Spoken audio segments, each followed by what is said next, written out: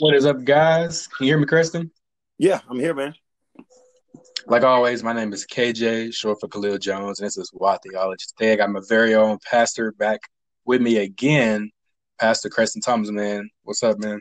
What's up? What's up? You guys know we are located in Palmdale, Arkansas. Many people call him the prophet, the apostle, and evangelist. So he's all above, y'all. I, only time I've heard that name, somebody called me that was from KJ himself. KJ, the only one called me that. So you guys don't listen to this. Kristen told me he performing miracles and everything, y'all, and God still talks to him. And so that's why I got him on this episode, so he can interpret the book. Because, guys, this is a very difficult book. After about chapter 5, I'm going to need Kristen to help me out. So we're going to be diving into that. Last week, we were talking about, I think, we started off with verses 1 through 3, and then we did verses 4 through 8. And now today, we're going to try to tackle this as much as we can and see if we want to do like verses 9 to the end or kind of where we want to go at. But before we do that, what were some things kind of discussed last week that you kind of enjoyed talking about, man, that you want to kind of bring back up today? Man, it was so much that we kind of unpacked there, man. Just knowing that Jesus is reigning right now. He's reigning supreme right now, and he's coming back to reign. And also he was reigning with them while he walked with them, even at his incarnation on earth. And so, it was just encouraging to see that, man, he's reigning, and that all kings, and I think he talks about in verse 5, that all kings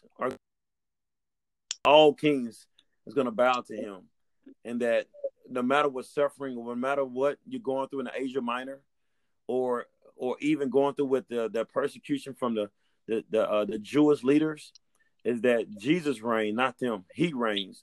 And I think that relates to us today too, regardless of who's the president, governor, regardless of who reigning in the world, what government system, that at the end of the day, though, is that they think they are truly reigning, but Jesus Christ reigns supreme over all of them, and that he has secured us by his blood. I think in verse 5, he freed us from our sins, that he keeps us, and that we're going to reign with him because he brings us into this new kingdom with us, and he makes us priests with him.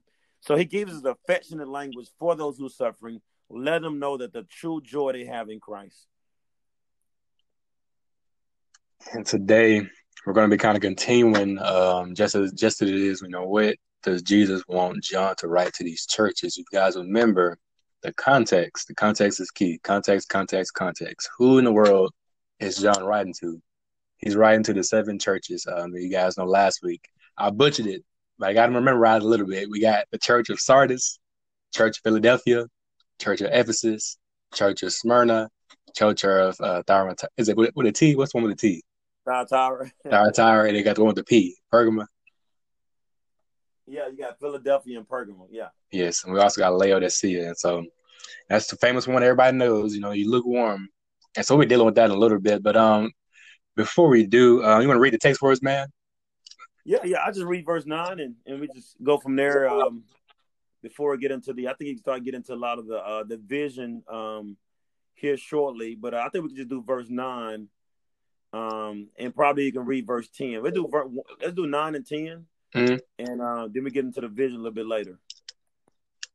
And it says, I, John, your brother and partner in the tribulation, in the kingdom, in the patient endurance that are in Jesus, was in the island called Patmos on account of the word of God and the testimony of Jesus. I was in the spirit on the Lord's day, and I heard behind me a loud voice like a trumpet. Hello? Yeah. I just finished verse 10. Okay. All right. And so when we come back, we'll be dealing with verses 9 through 10. And depending on how much time we deal 9, 10, we'll kind of go through the rest. Because there's so much interesting stuff that I want to talk about. I'm sure Creston probably wants to talk about as well, especially that Lord's Day and the spirit on the Lord's Day. When we come back, we're dealing with those, though.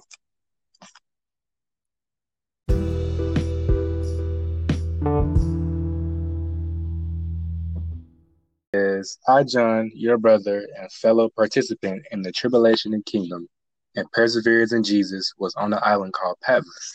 And we got a lot of different things going on right there. We're going to start first. John. Yeah, that's just right into it.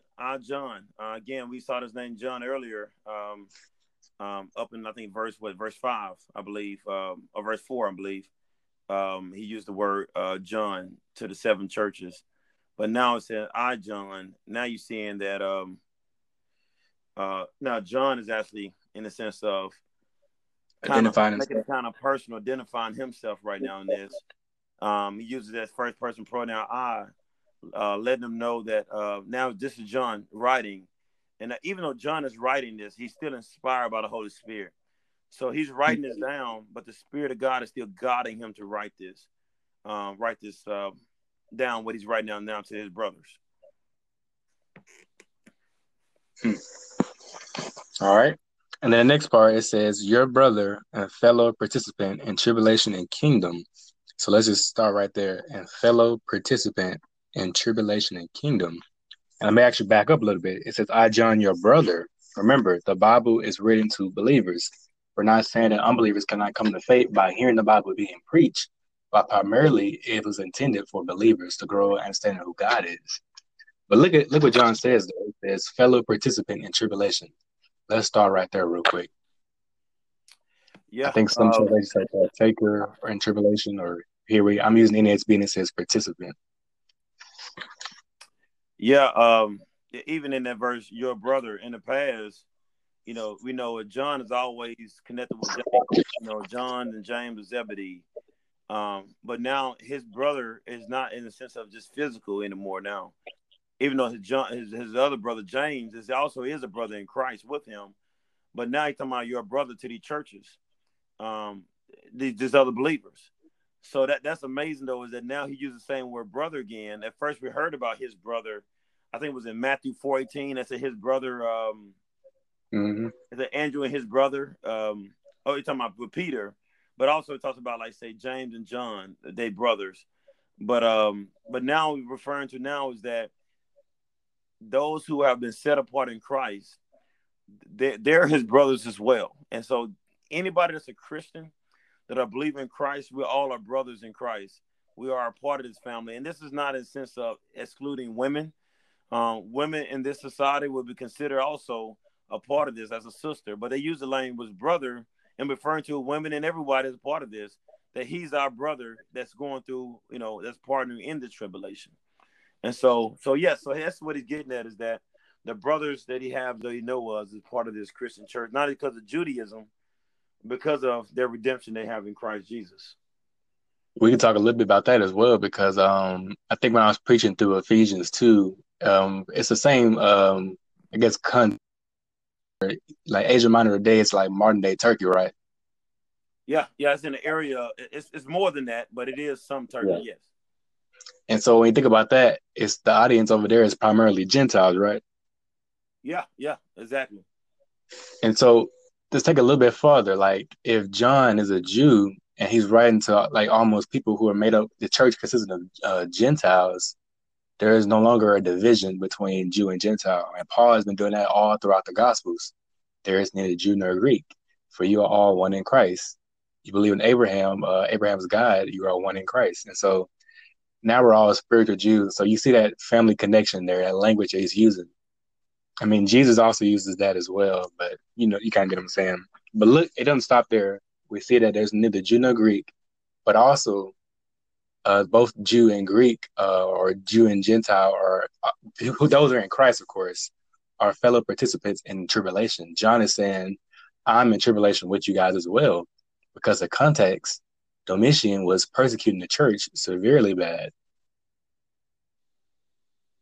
Yeah, exactly, man. And this partner, we know as this partner or as a participant in, I think in NASB. What do you have in the NASB if you have participant? Yeah, participant, and so I think I think companion. I think the King James used the word companion in this type of this tribulation. This tribulation is dealing with like trouble or distress. So this word tribulation, I think I mentioned a few moments ago. This word tribulation, I think, is used about 5 times in a way throughout Revelation. But in particular, we see it used here, and also we're going to see it again in verse 9. Chapter 2, verse 9, and chapter 2, verse 10, talking about the tribulation. This is the same word. It's the same tribulation. Even in, I think, in the Olivet Discourse, I don't know which version is it. They just use the word tribulation as well. A lot of them don't have the word great tribulation in them. And so sometimes I think the writer of the gospel, they might heighten it up. So they don't use the word great tribulation every single time, but it's talking about the same tribulation, even in, I think, I have to compare which gospel it was. I'm not sure if it's Mark or Matthew. One of them just used the word tribulation. And so this tribulation he's going through, that John referring to, it's a lot of trouble. It's a lot of distress that is happening right here. Great conflict is happening here in this day with John. And so John is understanding that what is tribulation, but also he's a partner in this. Why is he saying partner? Because he know they're going through it. They're going through the tribulation as well. He know they're suffering, and that's why he's writing to them to encourage them, to let them know that he's suffering with them. No matter what they're going through, he's going through it as well with them. And also we know it's the ultimate one that went through tribulation. We'll talk about this here shortly. It's Jesus Christ. He went through tribulation. And so the DNA of the Christian believer is that we all go through tribulation. There's nowhere around suffering as a Christian life. Nowhere around it. Let's look at this next part. This verse says, participant in the tribulation and kingdom and perseverance in Jesus. Now, the word kingdom, as you guys know, me and Chris may differ on this, but we both are in agreement that right now, there's a kingdom amidst us right now. John the Baptist says, repent, for the kingdom of God is at hand. You can reach out and grab it. And so there's some sort of spiritual aspect of this kingdom of God that's already in the midst of us. I think Colossians says that when we repented, we were transferred from the kingdom of darkness into the kingdom of God.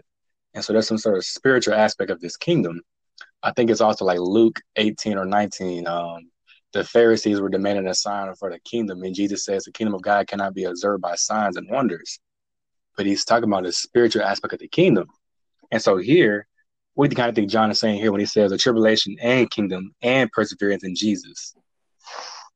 Yeah, man, it's amazing. They say in the kingdom, this kingdom, again, to make up a kingdom, you need 3 things to make a kingdom up. You're gonna need a people, you're gonna need a king, and you're gonna need a land. Earlier, we talked about how Jesus, we're talking about how God said, hey, who is and was to come. So God is, and he is reigning. He is the king. And we talked about too, about how he's a ruler of all kings. So it already lets us know that Jesus is reigning right now.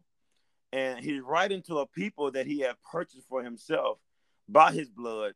And so those people that he purchased are the people that are in his kingdom. But also those same people are the priests in the kingdom. But also it's a land, it's heaven as well. So this kingdom right here, John says we are partaker in this tribulation. So John is experiencing the same, in the sense of suffering, that the other brothers are experiencing. And also, like you just mentioned, though, in the kingdom, the already but not yet kingdom, is that this is the picture of that we are in the kingdom now, but it's still more to come within the kingdom. So it's the already but not yet, that we don't have our physical, earthly, heavenly bodies yet. So we are part of this new kingdom, but this true kingdom haven't brought into total fruition yet. So we're waiting on this true kingdom to be fully realized. You mentioned something earlier as well before you got cut out about a heavenly land or something like that as well. Yeah. How a kingdom makes up of 3: a king, a people, and a land. And so we have our king, just Jesus, and Jesus is talking about the king. He the king over all kings. That we found out. We talked about that earlier in the text. But not only he's the king, but he has separated people for himself, a priest of believers for himself that are part of this kingdom with him. But also he comes in is that he let us know right here is a kingdom, it's a land, it's a heavenly land. So this is a new kingdom, but in this kingdom, we see that the kingdom that's not fully realized yet, it is tribulation that happens within this kingdom right now. We go through suffering, so we can be in the kingdom and still go through suffering trials. that doesn't mean that Jesus is not reigning. So he's still reigning in the midst of trials within this earthly kingdom that is happening. And also, we're also inside the spiritual kingdom, but the spiritual kingdom, like I said, is not fully realized at this moment.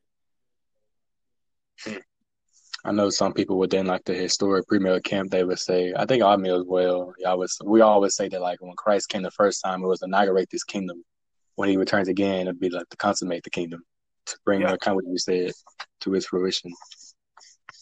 Yeah. So let's. Then I'm sorry. I was going to get into the patient endurance. Even though in the kingdom, this patient, this tribulation, but it says right here in the patient endurance that are in Jesus, that patience is needed in the life of a Christian. The trials is happening. Even though we are in an earthly kingdom, God brings into a new kingdom. We're part of a new. Patience is needed within that new kingdom. It's truly patience is going to need it, but it said endurance. Ends it off said that are in Jesus. It's no way that we can endure or get through tribulation outside of Jesus. I mean, think about the P and the tulip, perseverance of the saints. Not only are we talking about like, saints persevering in Christ, I mean, not losing their salvation, but like in the midst of tribulation, like these saints will not waver and fade from their love in Christ. And we'll talk about that in a little bit in the next chapter, how one of the churches, Christ said, you've forgotten your first love. But for those who are truly in Christ, even though they may sin, they may never truly fall away from Christ. And so here, John is, the context again of these churches, these Christians experience severe and tremendous persecution. He's saying that not only are they doing that, but he as well, that we are experiencing persecution, but Christ is reigning and we will persevere. Amen. And you will see the same thing throughout the book. I think Jesus says this, but the one who conquers to the end, You'll see that all throughout the letters to the churches. Kind of Jesus reminded them that like, ultimately, like you will conquer to the end, you will persevere. And so it's kind of encouragement.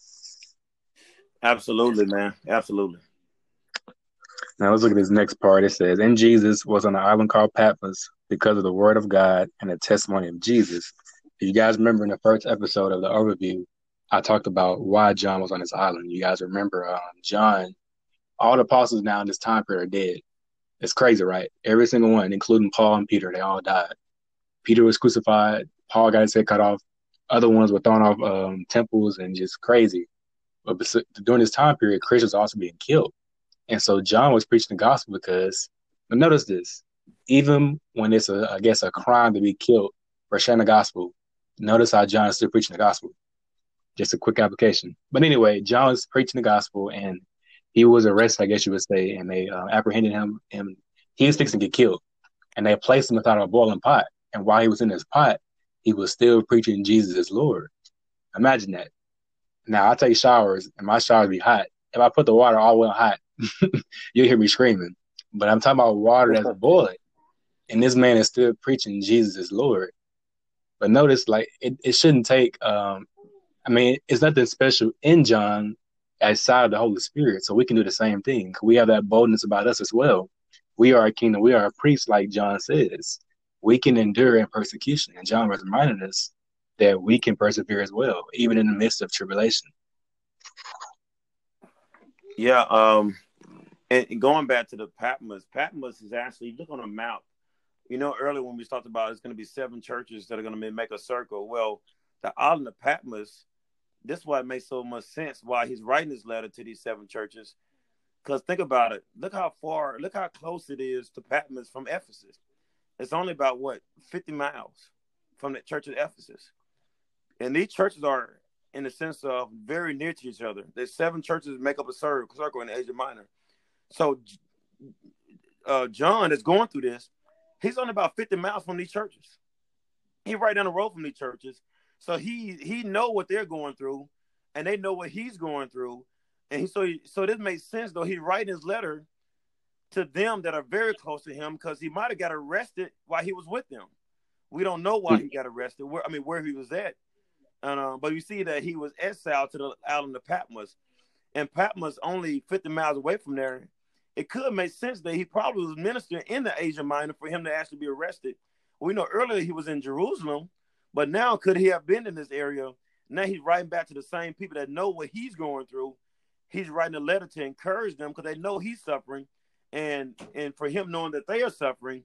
So it makes so much sense why he'll write the letter to the 7 churches right here in particular, rather than writing to the other churches that are in Corinth and Macedonia, which are not too far away. It makes so much sense why they write these things, because they probably know exactly how he got arrested and everything else. So this book makes it very personable by only being 50 miles away from the Ephesus, the island of Patmos. I want to highlight something too, because we talk about this in our series on Acts, but like when you think about this, it seems as though like the Christian people have always been persecuted. But like, think about this: Jesus was killed. The Jews in that time period thought that was it. They killed the Messiah. They killed Jesus. We don't have to worry about Christianity no more. But when you look in history, you find out Christianity even spread even more after the death of Jesus. And so after Jesus died, he had 12 apostles. They killed all of them except John. And you would think if they killed apostles, that would end Christianity. But it seems as though like during severe persecution or severe trials and suffering, it seems as though Christianity spreads even more. It's like God or Jesus is like, he's still here right now. Like you kill one of them, they keep rising back up over and over and over, showing again what John is talking about. Jesus is sovereign. He's Alpha and Omega.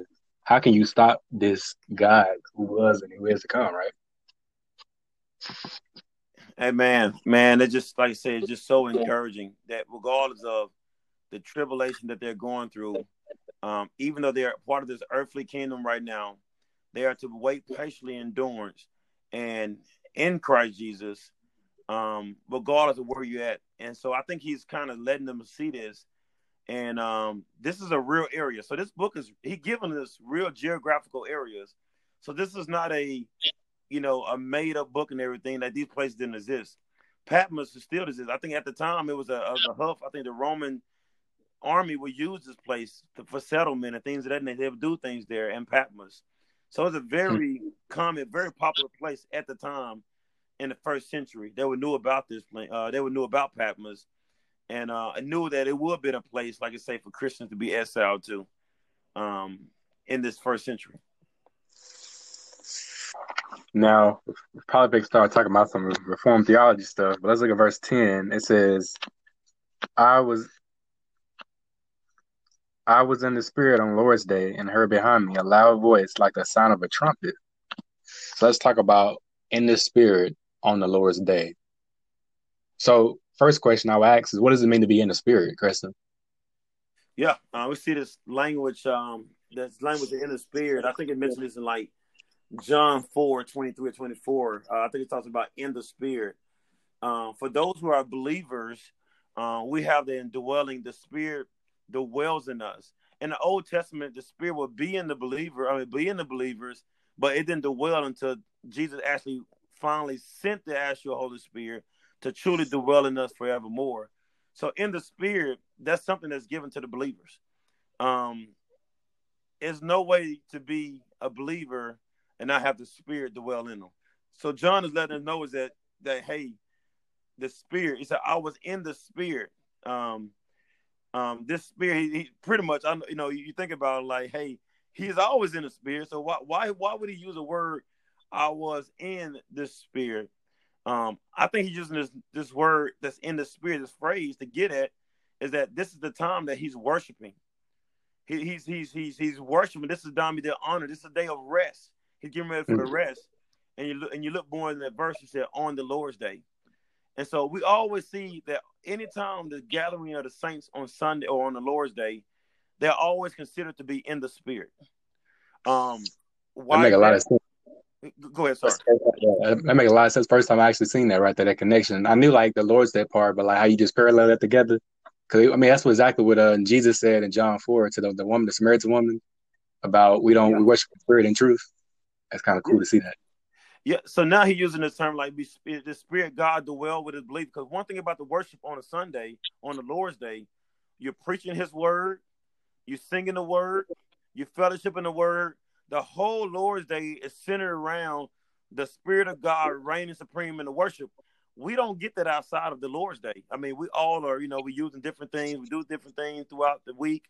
But gathering the Spirit of God is all throughout the word. The Spirit of God guides the worship. The whole worship is submitted to the Spirit of God. And so he uses right here, let us know the particular reference of the Lord's Day, the particularity of the Lord's Day compared to any other day of the week. On the Lord's Day, that's when everybody as believers within the church, they come together and his word is exalted and his song. And it's also a day we celebrate the resurrection of Jesus Christ and his death, the burial, and resurrection of Christ. And so John is actually getting on the new Christian Sabbath. He getting at the new Christian Sabbath, this 8th day, Augustine was saying, the 8th day of the week. That's what he's actually hitting upon. Now we're going to get in some trady water, man. But let's kind of talk about that real quick. So if you look in the Old Testament, you kind of know 6 days of creation. On the seventh day, the Lord rested. We go all throughout the book of Genesis, and it seems as though like when you get to Exodus chapter 20, about 6 days you should honor the Lord, but on the 7th day you should rest. But like it seems as though like if you look into all of Genesis, it seems like they all had some sort of understanding of what the Sabbath day was. And many Jews would have told you the Sabbath day was on Saturday.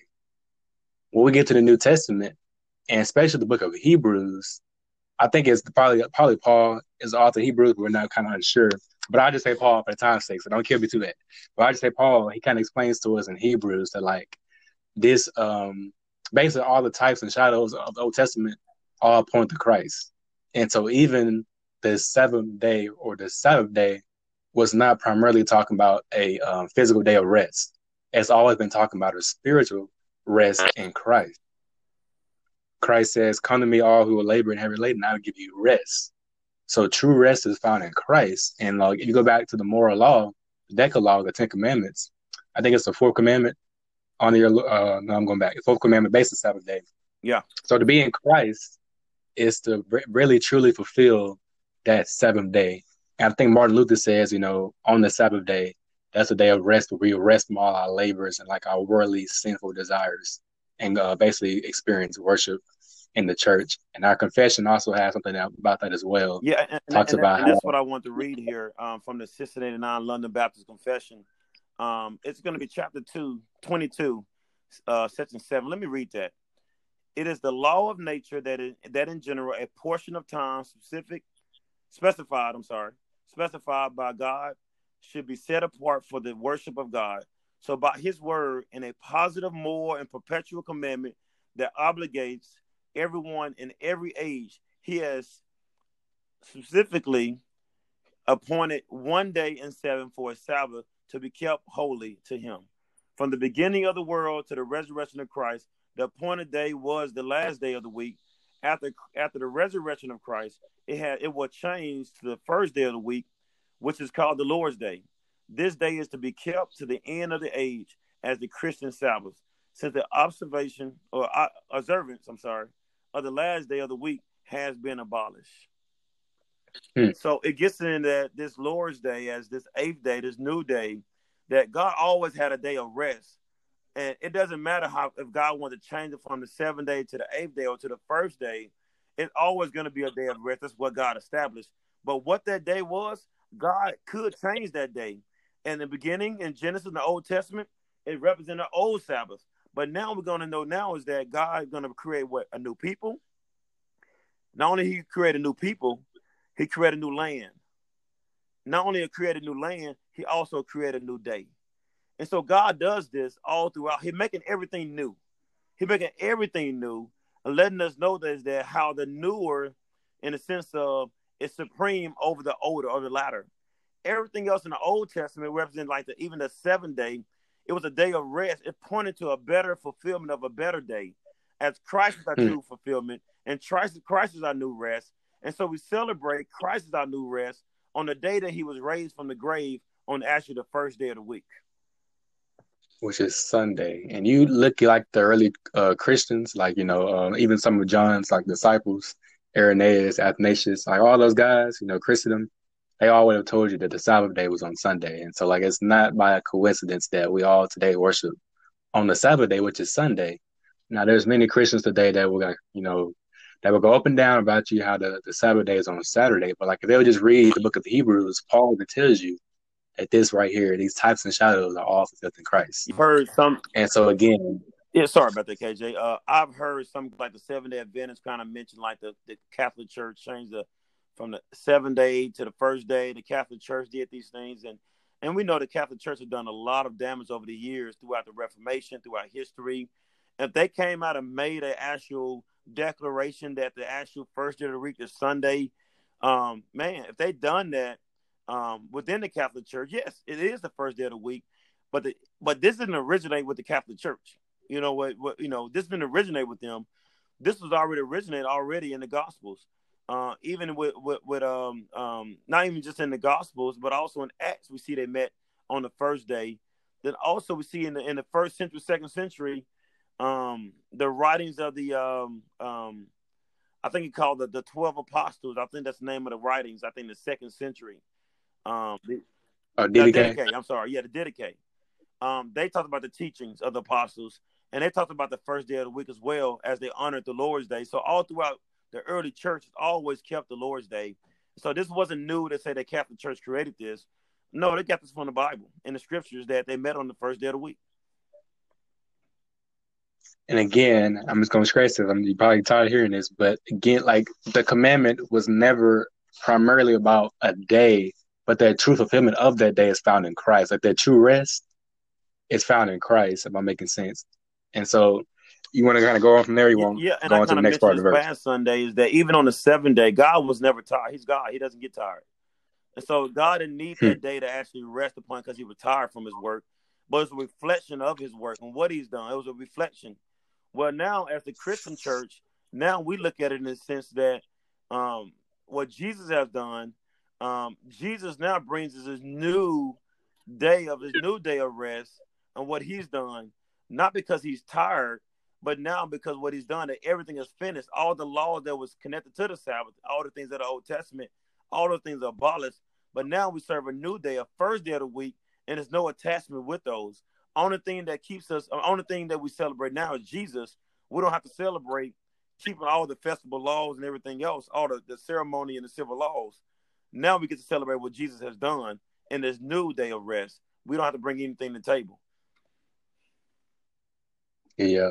And so a couple of resources you guys can look at. You can go look at the I would prefer you guys to look at the 1689 Learns Baptist Confession of Faith, chapter 22, like Crescent said. I'm sure you guys go to Westminster. You guys look at Martin Luther. Jonathan Edwards does a wonderful job preaching a sermon over that.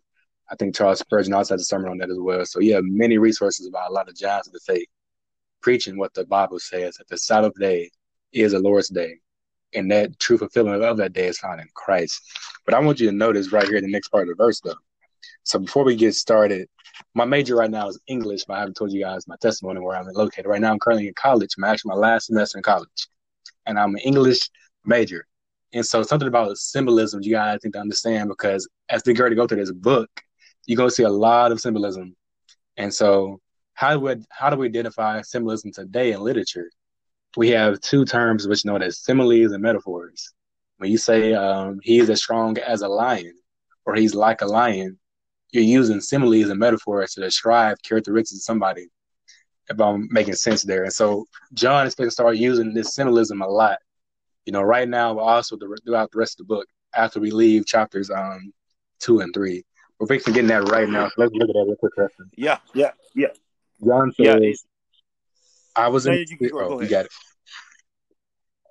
John says in verse 10, I was in the Spirit on the Lord's day, and I heard behind me a loud voice like the sound of a trumpet, saying, write on the scroll what you see, and send it to the 7 churches: Ephesus, Smyrna, Pergama, Thyatira, Sardis, Philadelphia, and Laodicea.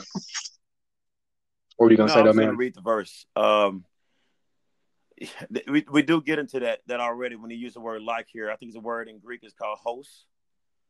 In Greek, the word host represents in the sense of it's like or as. It sometimes even be translated that. But right here is comparing to something else, that a marker of let's say a weak relationship between events or something. They use it. I think we see the same word in like 1 Thessalonians 5:2. the same word, very similar as that. It says, "For yourself know perfectly that the day of the Lord so cometh as a thief in the night." So it translates like "so cometh," like "so." The word "so." It's just very similar, like a thief, when the Lord comes. So it's trying to use it as illustrations to draw to a reality. So these symbolism point to a literal book. So Amil, a lot of times they say with idealism that they don't think the book is actually literal. That's not true. We think the book is literal, but to understand the literal meaning of it, we have to understand the illustration, the literal meaning of it. So, like this trumpet, he said, I heard behind me a loud voice like a trumpet. So we understand it was a loud voice. It was a loud voice right here.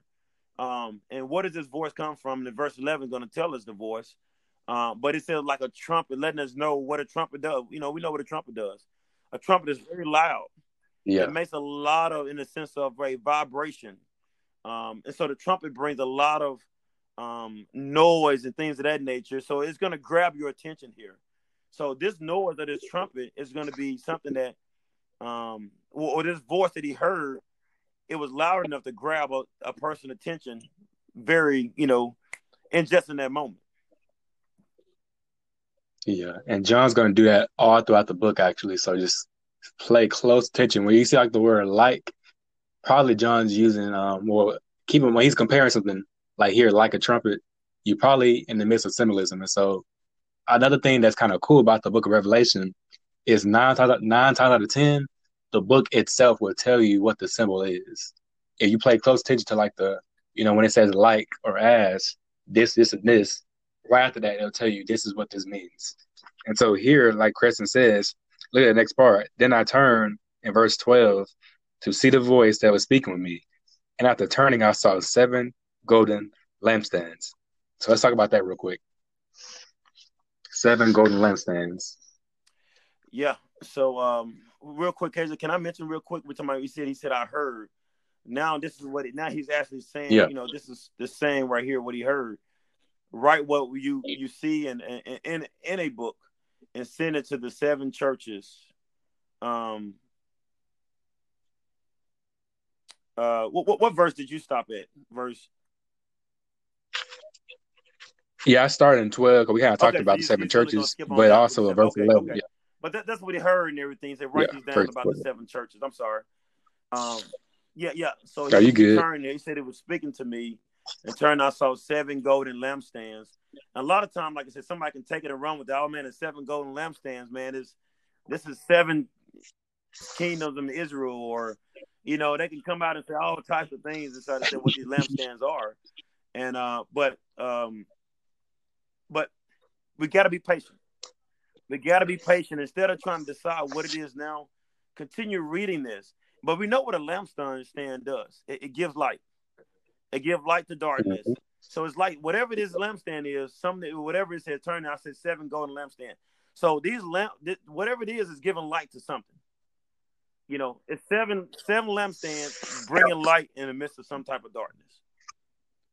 Then it said, in the midst of the lampstand. Christ. Go ahead. I'm sorry. Then it said, in the midst of the lampstands, but one like a son of man. And when we get this terminology, the son of man, that should point us right back to first. We think of the Old Testament, should point us right back to Daniel. Daniel talks about the son of man quite a bit. And Daniel, Jesus' favorite. No, I'm saying that's Jesus' favorite name to be titled. You look all throughout the Gospels, he loves to be called Son of Man. Throughout. And I think Mark kind of championed. Mark says it quite a bit. He's the Son of Man. And so the one that's bringing darkness and bringing light, he's Jesus Christ. He's the light of the world. Well, he is the midst of these lampstands. So you ask yourself a question, though, is that why do you even need lampstands if Jesus is there? He's the one to give light. Why do you even need these lampstands? Let's watch and see how John ties it together. It's going to be wonderful. It's amazing. Then I turn to see the lampstands. Why did these lampstands have light? We're going to learn here shortly. But we know already that Jesus is the one that has true light. So the question right now, how does these lampstands get light if Jesus is the true light? Then I also talked more about the Son of Man. All right. Clothed with the long robe. And he used the word again. It said with the long word and with the golden sash around his chest. The hairs of his head were white, like white wool. Again, like white wool, like snow. His eyes were like a flaming fire. His feet were like a burnished bronze refined in furnace. And his voice was like a roar of many waters. So we see the word host, host, host, host, host. This word like quite a bit. And if I hear one more person say, well, Jesus was black because of this verse right here, I'm going to go crazy. This verse, what was that? Talking about the hair. Like his hair was like wool. It says like. It didn't say it was. And I think he's getting to it. He's trying to describe what is happening here. But it didn't say that this is who he really is. It didn't say, well, Jesus' hair is wool. He has hair like wool. I mean, is wool or whatever. He said it's like wool. And it's like, it's like again, a it's symbolism. So that doesn't mean in the sense of his feet was black, as he was, dark skinned and things of that nature. That's not what it's getting at here. And again, like John's going to tell us exactly what these symbols and stuff mean. And a lot of times, like in Daniel 7:9, you think about white or like wool. You think about white hair wool. It says it's like white. It always represents wisdom. It's also about, hey, this one right here represents so much wisdom here. Like a flame. His eyes. It says like a flame of fire. It's nothing that he can't see. He sees it all, and he revenges certain things. That doesn't mean he got bloodshot eyes. I mean, his red is bloodshot red. That's not what it's saying here. It points us back to the attributes and the character of God, the character of Jesus, his attributes. That's what it's actually pointing to. Let's look at verse 16. It says, in his right hand he had 7 stars, and out of his mouth came a sharp 2-edged sword, and his face was like the sun, shining in its strength. Now, remember, me and Crescent hold the positions of Amil and historic premill. Now, you can kind of get in a pickle if you try to to make this book, like Genesis, for example, as a narrative, and you try to follow it literal as possibly can be. You kind of end up as a heretic because Jesus did not have a literal sword coming out of his mouth. This is symbolism pointing to something. What is it like? Why is John using it? What are you trying to describe? And that's kind of what we see here. Let's look again, verse 16. In his right hand, he had 7 stars. We'll talk about those in a little bit. And out of his mouth came a sharp 2-edged sword, and his face was like the sun, shining in his strength. You read verse 17 for 16, man, into my shine. I think about Moses. Was it Exodus 33, 34, when Moses' face shined before the Lord? I think this is glory. Like his face was like the sun shining. So John is, what he's hearing right here. John is pointing back to Moses. Just the glory that's upon him. This hair is like wool. It's his wisdom. So this is pointing to the majesty, the supremacy of God. That he is full of wisdom.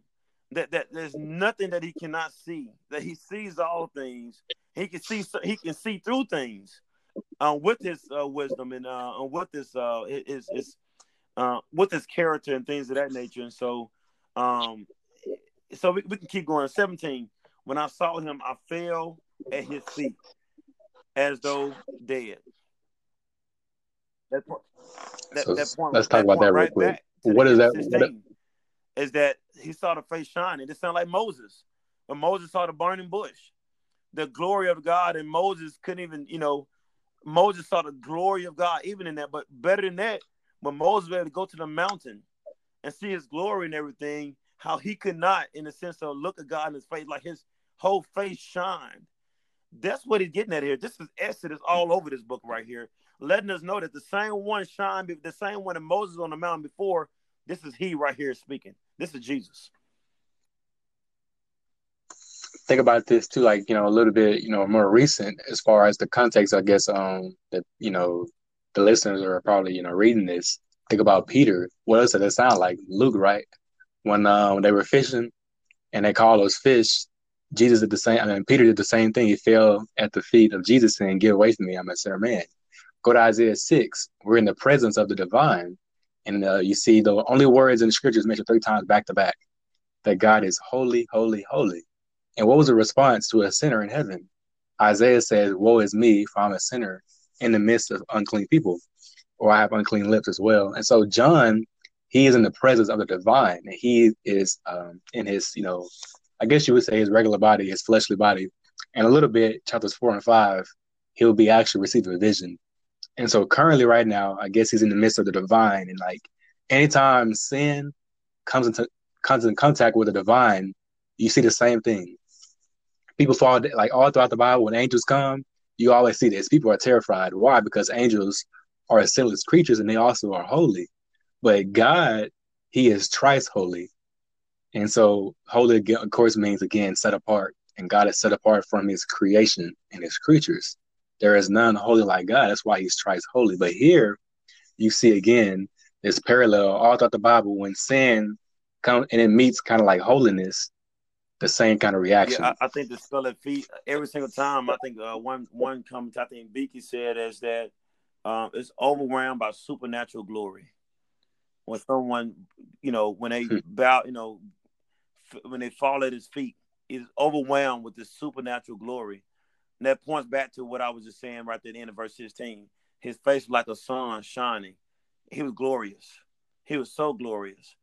And again, we don't want to disconnect this from the suffering Christian that is happening right now.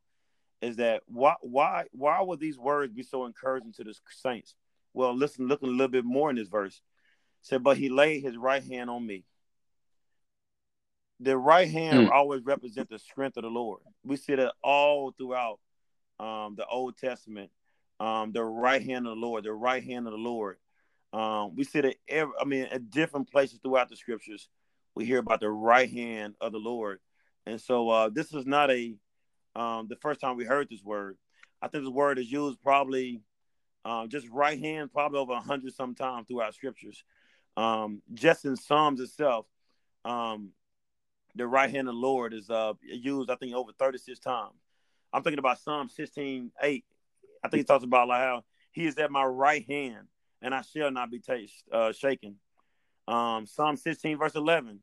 At your right hand are pleasures forevermore. The adversaries at your right hand, so you can take refuge at his right hand because of the adversaries. This right hand represents safety. And guess who gets the right hand right here? John. He places the right hand on John. And John is letting the people know, as he writes this book down, those who are going through suffering, Jesus' right hand is upon John. And Jesus' right hand is upon him, that John gets all the pleasures in Christ, but also be afraid of his adversaries. He can take refuge in Jesus. So this glory, he said he got on his knees and he saw the overwhelm of his glory. God now touches him with his right hand, letting them see that, hey, you are mine. Normally it was an unbelief. They would have melted right there in that spot. But John doesn't melt right here. The Lord Jesus is letting them know that it is peace with you and me now because what I have done for you. It is true peace. And so what I am sharing with you within this letter that a suffering Christian is that you guys can come and stand before my face now. And whatever you're going through right now is that this is what you get in the end. You will be able to stand before me, and I can put my right hand upon you as well.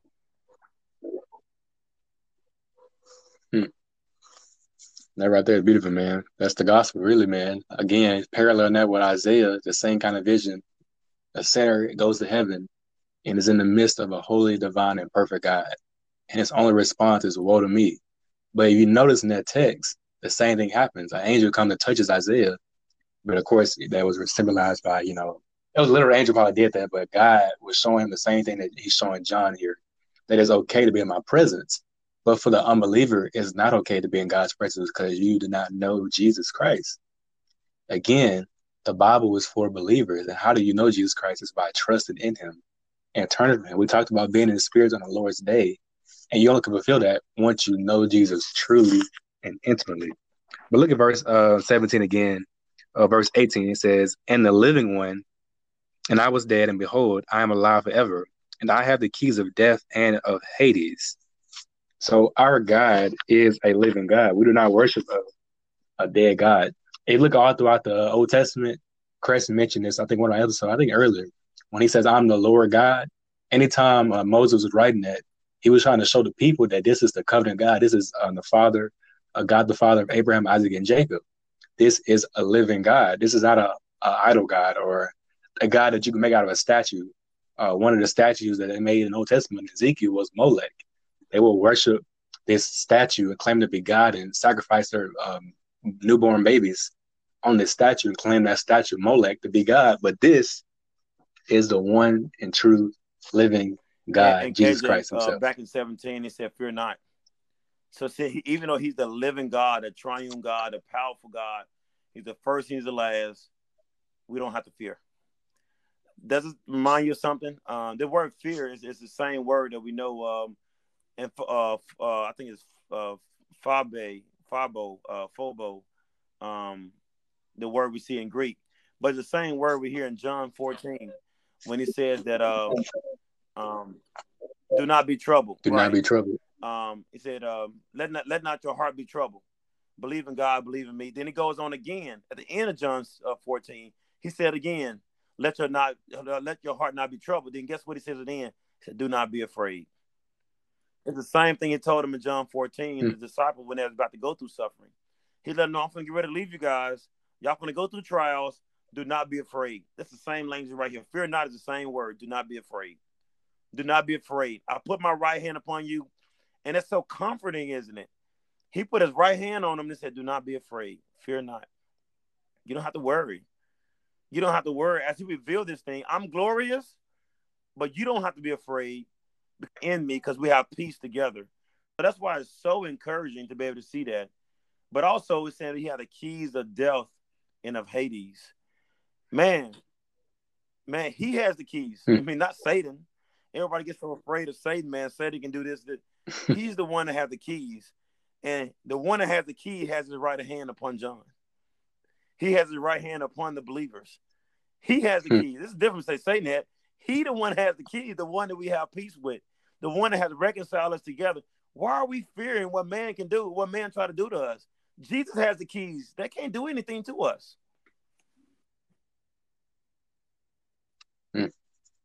We'll see later throughout the book of Revelation too, whether or not it's to be interpreted figuratively or literally.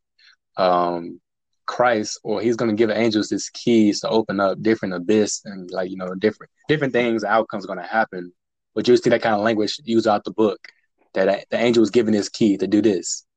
And so it's kind of cool that Jesus is the one or God is the one that has the key and the power to do these things. No devil and no other angel, unless God grants the permission. So God is truly divine. When we say the keys of death and Hades, sometimes Hades can be referred to as hell, right? Yeah. Sometimes it be hell, and so people already know what that different places. The word can be used. In the Old Testament, they use the word. I think the same word in the Septuagint. I thought I'm seeing the Septuagint. Did they use Gehenna in this, or they use that for? I'm trying to see what they use Gehenna at sometimes. For hell. What was that? Probably in Psalms, right? Yeah. Probably I think in Psalms, it right? in there. You got me off top right here. I'll think about it here in a second. But the word Hades, but for most part, we know it as hell quite a bit. But he has, for the keys of death, or in hell.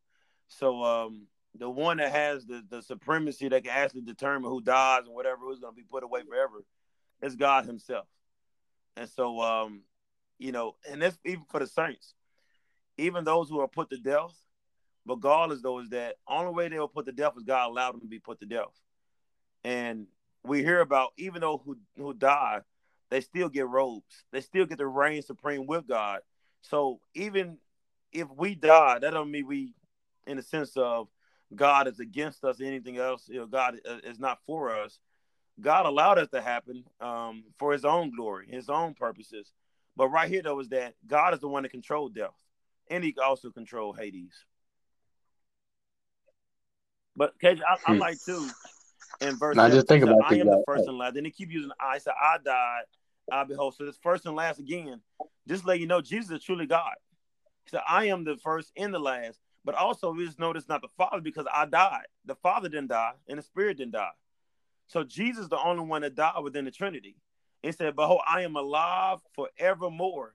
I was died, but I'm raised." So now again, it points that the first and the last, what you're talking about, the beginning and the end, or you talk about also the first and the last, the Alpha and Omega, is Jesus Himself.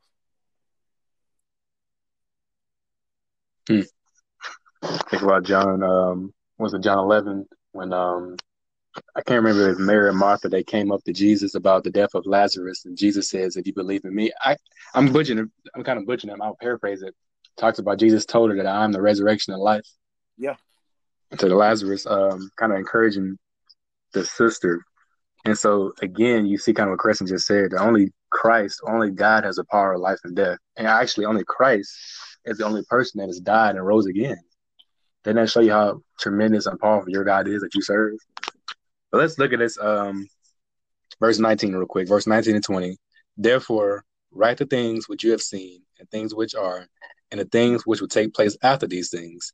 As for the mystery of the 7 stars which you saw in my right hand, and the 7 golden lampstands, the 7 stars are the angels of the 7 churches, and the 7 lampstands are the 7 churches. Again, I told you guys, the book of Revelation interprets itself. And so now the hard part is understand what the world is y'all talking about, right? 7 angels, what the world? Churches make sense, but angels, what are you talking about? And so let's kind of deal with that real quick. Yeah. Yeah. Verse You see 20. the word angels, it can be, the word angel can be translated angelos as messengers. Sometimes it's messengers. So these were messengers.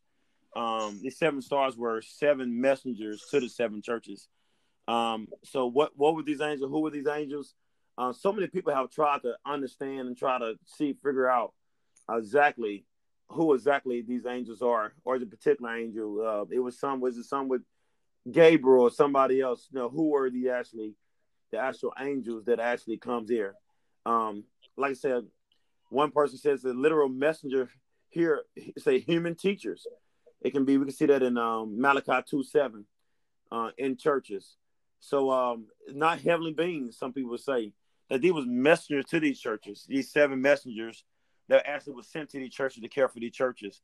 KJ, is it, where do you stand with this, or historical premill guys, where do they stand with this, or is it diversity? What angels are these, or were these just messengers as humans, or someone the Lord sent to these churches? Now there is certainly some diversity in this text. I mean, just looking at this, like you kind of see that yourself. But John Gill, he has a commentary, and so let me kind of bring about what he says in his commentary. He was also a historic premill guy. Again, he's also a Reformed Baptist, so definitely look at his commentary, say guys. They get you some brownie points. And as you look for that, KJ, I can go ahead and read this while you're looking for it. This is one commentary. One person says this, that on the 7, the angels of the 7 churches, well, might be human messengers, human pastors, or literal angels sent as messengers, but they are probably personification of each church identity. So they saying is that it probably like each church identity, the angels represent the messenger. Each church was like a particular messenger. That's what one person says. Some say it might have been pastors that were sent to these churches to care for these churches. So it's a lot of diversity of who these angels, these messengers were. But we know also that all the messengers of the Lord, they will actually relay the message of the Lord. So they won't come bring no other message. So these people right here will bring the messages of the Lord, whoever they are. Yes, and John Gill's commentary, again, Reformed Baptist guy, he says this about the angels. Angels, but likewise angels, which signifies messengers, as ministers are sent for by Christ with the message of the gospel to publish to the sons of men. And as the angels of Christ minister in spirit, so are these preachers of the gospel, the ministers of Christ. And so he's kind of saying that these angels here we see are probably the pastors of the of word, churches. It's not that, somebody's misinterpreting the text and things like that, but the word is angelos. It means messenger. That's what the word really means. And so when these translators try to write these things down, a lot of they probably put some interpretation in it, put the word angel and everything about heavenly beings, but it's just a messenger. But what kind of messenger is, like I said, I would lean more towards the Lord sending, like I say, a pastor or someone there to minister the word to them, to those churches. I mean, that makes more sense. I mean, like again, like the Bible is complete, and so like it's very rare that we need any kind of signs. Like you think about the angels in general, they came to the people of God to like deliver messages, from God. But now the Bible is complete, and at that time period, Revelation was the last book of the Bible. Like even still, we didn't need any more angels because Christ has already died. He already has apostles. The Holy Spirit is already, living inside his believers, and so there's no need for any angels physically to do anything now. Of course, angels day and day serve God, but that's kind of Yeah. dumb, man. So and it goes back to the seven stars Before we goes close, back. man, We just read that in verse 16. In his right hand, he held the seven stars, and that makes sense. Though is that if these are pastors or messengers, they are messengers for the Lord, and they're in his right hand, and he has given them everything to teach and give to the church. Every time a pastor would give a word to the church in his early church, they would be messengers of the Lord, and so, and they would be in his right hand, like he would be guiding them. And we see that with the apostles throughout the ministry, the Lord was guiding them with his right hand throughout the entire ministry. And so, so this right hand is that these messengers, they in his right hand, so they're not teaching anything false. They're not saying anything that was, that's not in God's word, because they was guided by God's right hand, his strong hand. They represent his strength. That's anthropomorphic language. God doesn't have an actual hand, but it represents in a sense so we can understand as humans, God uses his right hand to show his strength. So, but it ends it off right here at the end of this. What does it say right here in the last few words in this chapter?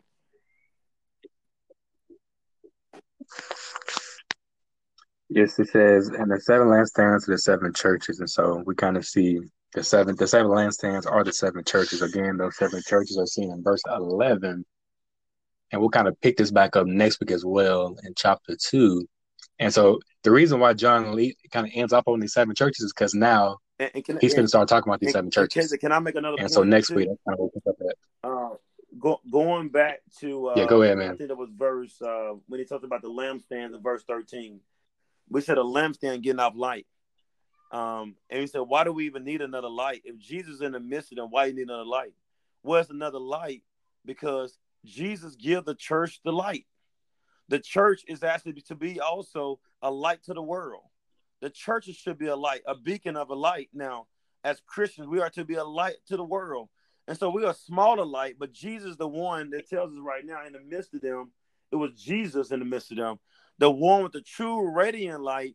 We also are a light as well, as we are to give the message of Jesus Christ to the ends of the world. We are to give light to the world in the midst of a dark, fallen world.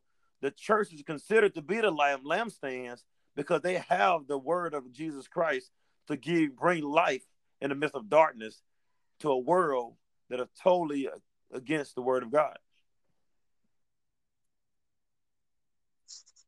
That's probably why Jesus cares so much about his church. If you guys remember when Paul was persecuting, well, Saul at the time was persecuting the church, Jesus didn't say, why are you persecuting my church? He says, why are you persecuting me? Because Jesus is representing it within his church. And so even the title of a Christian, we are like mirroring who Christ was in his ministry. And so it's a wonderful experience to be a Christian, to be like Christ, to do what we're supposed to do. One of the questions, what's the chief end of man? To glorify God and enjoy forever. And the only way a person can truly do that is by knowing Jesus personally. Yeah. One of You the got any last last words, though, encouraging man? words is We get that out of for here. those who are suffering, going through trials, you look at this test right here. Normally in the Old Testament, a temple, the lampstands and everything will be outside the rooms of the Holy of Holy. The rooms of the Holy where God would dwell with his people. But now it said Jesus now is in the midst of the lampstand. He is in the midst of his churches. Now the churches and everything, at first we wouldn't be able to go to the rooms of the Holy Holy, but Jesus has come to us. He dwelled with us. Now we have access to him as we are all priests of God. And so by doing this, now Jesus are in the midst of his churches, in the midst of these lampstands. Now Jesus can truly care for his church. No matter what trouble, trials you're going through, Jesus is in the midst of his churches. He is in the sense of walking with his churches daily.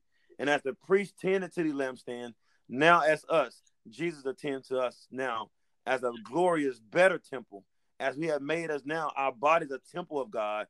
Now we are able to meet with God now, forevermore, as He walk with us every single day, and the Spirit of God dwells in us. Hey, we might need to go ahead and drop our commentary set, man. We can get verses 9 through 20 in Let's do under it, an man. hour. We need to go and drop the commentary set. Hey, I enjoyed it, man. I enjoyed it. Hey, no problem, guys. So we come back next Tuesday, like always. That's the day that these episodes will be published. But we talk about these 7 churches, and so definitely feel encouraged. My encouragement always is that for those who are not near to Christ, and that you would do exactly what Christ says. Come to me, all who are heavy laden, and I give you rest. True rest is only found in Christ. And so throughout this book, you'll see kind of something similar for those who conquer to the end, for those who conquer to the end. And this book is for Christians. So if you're not in Christ, you will not conquer to the end. Actually, Christ will conquer you. And so I would just encourage you to not only read this book, but also to draw into Christ. And so Hey, thank you, let's Brother come J. back next Tuesday, man. Thank you, Preston.